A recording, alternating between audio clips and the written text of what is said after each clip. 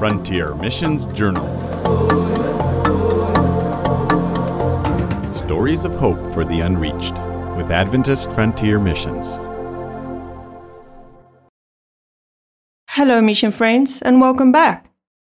For today's story, we are going to join Kira Greenfield with her experience of having a sick baby in a foreign country with a language that was not yet mastered. I can only imagine how afraid she must have been for her baby, but during her experience there, she quickly realized just how blessed she were as she looked upon the other patients that were around her.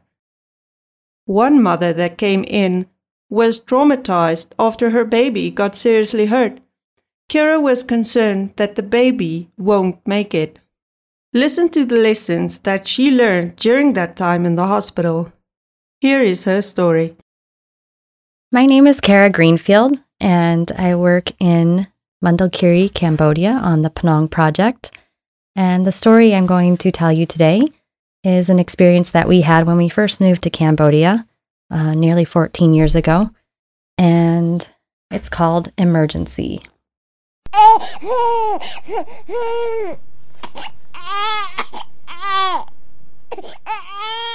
She needs to be admitted to the hospital, the doctors agreed, looking down at little Autumn. Her chest heaved with each breath. My heart sank. Where do we take her? I asked. You can try the children's hospital. It's funded by a Swiss man, and they have better service and don't charge anything. If they will not accept her, you can bring her to the state hospital and give them this referral. He handed me a slip of paper. I work there too, so they can call me if they have any questions. The children's hospital doesn't allow child visitors, he said, nodding toward Andrew. Our second day after returning to Cambodia from the States after giving birth to Autumn, she developed a cough. It kept getting worse over the weekend, and on Monday I told Daniel we needed to take her into the clinic. She was having chest retractions, and her cough was not improving. Also, she was not eating well. On Monday afternoon, we took her to the clinic, where we normally go, and they did some chest physiotherapy on her to help loosen the mucus. They suggested we bring her back in the next day for another treatment.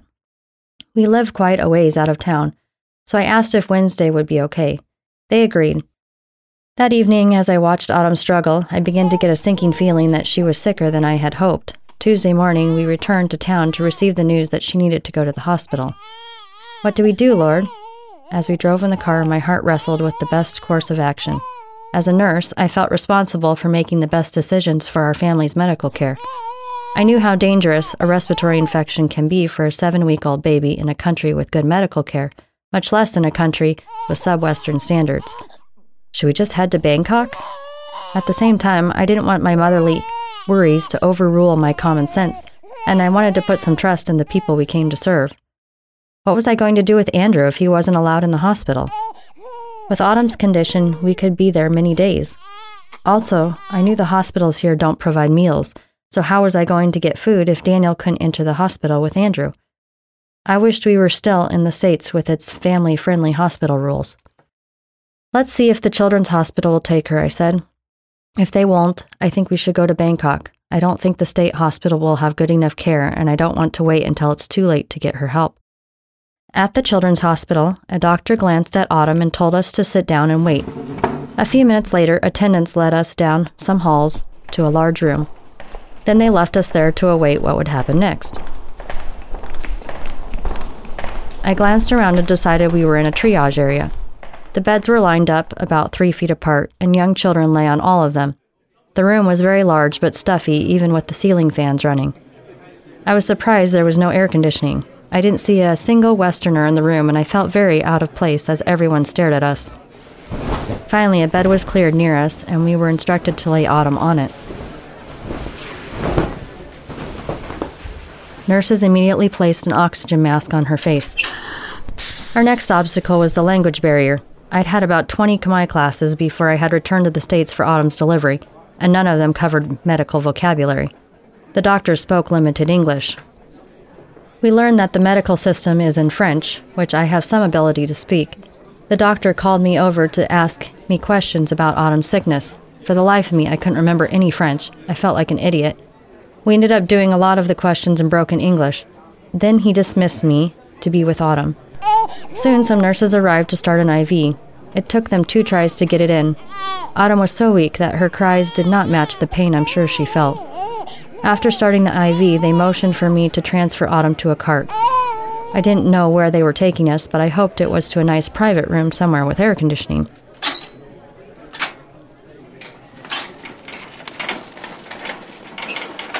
No such luck. She was getting a chest x-ray. That's good, I thought. At least they seem on track with that. When we got back, I realized it was getting late, and I hadn't brought things for an overnight stay in the hospital or food for supper.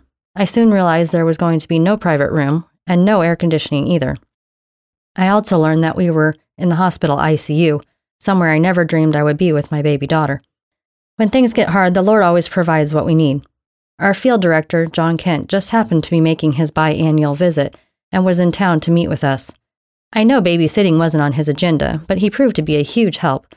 Daniel took Andrew over to John's hotel room and made arrangements for him to sleep there. Then Daniel drove home to get the things we needed. I was so thankful for John's help. He took Andrew on walks, took him to meals, and watched him during naps. What a blessing. I don't know what we would have done without him. By the time Daniel got there, it was 11 p.m. The guard at the gate would not let him in. Visiting hours were over. It turned out that Autumn wasn't sick enough for 2 parents to be allowed in after visiting hours. After giving me the things he had brought, Daniel went to find a hotel around midnight to await the start of visiting hours in the morning. I sat by Autumn's bed and ate a bit of supper. No pull-out beds or easy chairs were provided for the parents, just plastic chairs. Most of the parents in the room were sleeping on the beds with their children or under the beds. I curled up beside Autumn and tried to get some sleep. It was a very restless night. All of the nurses seemed to disappear during the night. I figured out that they went to sleep in one of the side rooms. I could only imagine what would happen if there was an emergency in the middle of the night.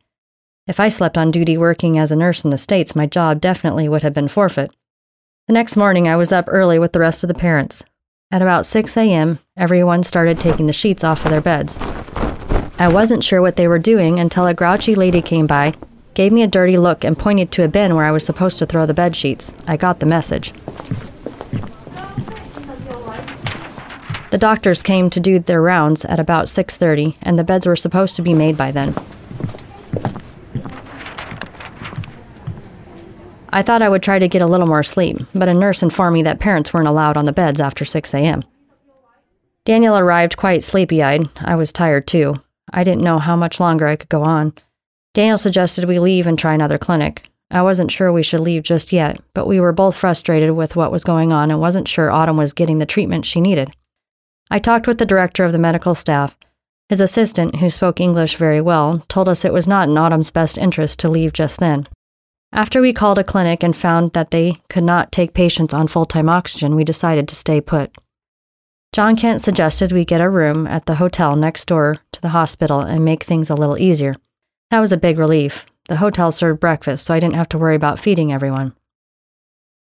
Late that morning, many nearby patients were moved to other units, and things quieted down. Autumn seemed about the same, but not any worse. A man came and did some more physiotherapy on her chest. As I sat and watched Autumn sleep, a woman rushed in with a limp baby girl in her arms, placing her on the bed next to Autumn's. She was not breathing, and hospital staff immediately started using a bag mask resuscitator on her and worked to start an IV. That baby's going to die, I thought to myself. Her skin was pale and a bit blue, as if she had already passed away. She was all dirty, and I wondered if she had been in a motorcycle accident. As the medical staff worked to save the little life, I noticed a young woman peeking around the half wall next to where the baby lay. She had a look of pure terror on her face, and I realized she must be the baby's mother. My heart broke for her. I could only imagine the anguish she must be experiencing. The medical staff finally succeeded in starting an IV in the little girl's head. They handed the resuscitator to the mother, and she took over helping her baby breathe. It dawned on me that the hospital had no ventilator machines. The mother would have to keep squeezing the bag until her baby could breathe on her own. If she got tired and stopped, her baby would die. How awful, I thought, as I imagined what her night was going to be like. The medical staff finished drawing the baby's blood and went back to whatever they were doing before. The baby had pooped all over the bed, and the mother shakily tried to clean up the mess with one hand, her vision blurred by tears. I grabbed some baby wipes and took them over to her. She accepted them and managed a small smile of thanks. In that moment, I felt our hearts bond. How fortunate I was that Autumn wasn't as sick as her baby. I prayed earnestly for the little life. As evening came, a friend came to assist the young woman with her baby. All night long, they took turns working the breathing bag. The next morning, I asked one of the nurses what had happened to the baby. Dehydration from diarrhea, she said. I was surprised. Had the mother really waited until her baby wasn't breathing to get help at the hospital? The care was free. What had kept her away until it was almost too late? Later that morning, the little girl began breathing on her own and they stopped using the bag mask. What a relief. Autumn seemed to be a little bit better. The doctor told me she might be able to go home the next day. Inwardly, I groaned at the thought of spending another night in the hospital. I was wearing down. Somehow I made it through that day and another night. The next morning, another doctor told me she needs to stay another day or two. My heart sank again. Yesterday, the other doctor said she could probably go home today, I countered. I'll have to talk to her, he said. The assistant to the medical director came and examined Autumn. Will you be buying a nebulizer to administer medicines at home, she asked. Yes, I said, my husband is out buying it now. Okay, I think Autumn can go then. I want her to have one more physiotherapy treatment before she goes, though. If she gets worse, you can always bring her back in. Show this if you need to bring her in again. She handed me an ID card. Thank you so much, I said, very relieved. We had already paid for one more night at the hotel, so we stayed the night there in case we needed to return to the hospital. I was so happy to be leaving the hospital and rejoining my family. Autumn continued to improve, and today she is happy and healthy. I praise the Lord for taking care of her and healing her. I have a much better understanding now of what families go through in hospitals here. Maybe that is why the young mother waited until it was almost too late. I pray that I can use the lessons of this experience to be more supportive to people in medical need. Also, I have a new understanding of how valuable our field director is to our work. The work of field directors is so important, yet I fear that supporters sometimes overlook them. AFM is in need of field directors. We missionaries need them in order to be effective in our ministry. If you feel the Lord drawing you to this high calling, please contact AFM to learn more. If not, please join in supporting a field director. Again, I can't imagine how scared Kara was for her baby and for the woman that brought her child in after a terrible accident. Mothers have an unconditional love for their children, just like God has for His children. A mother would do anything for her child. This story reminds me of how God loves us, that He gave His life to save us so that we can finally reunite with Him at the second coming. To God, our lives are more important than His life. That is what we call unconditional love.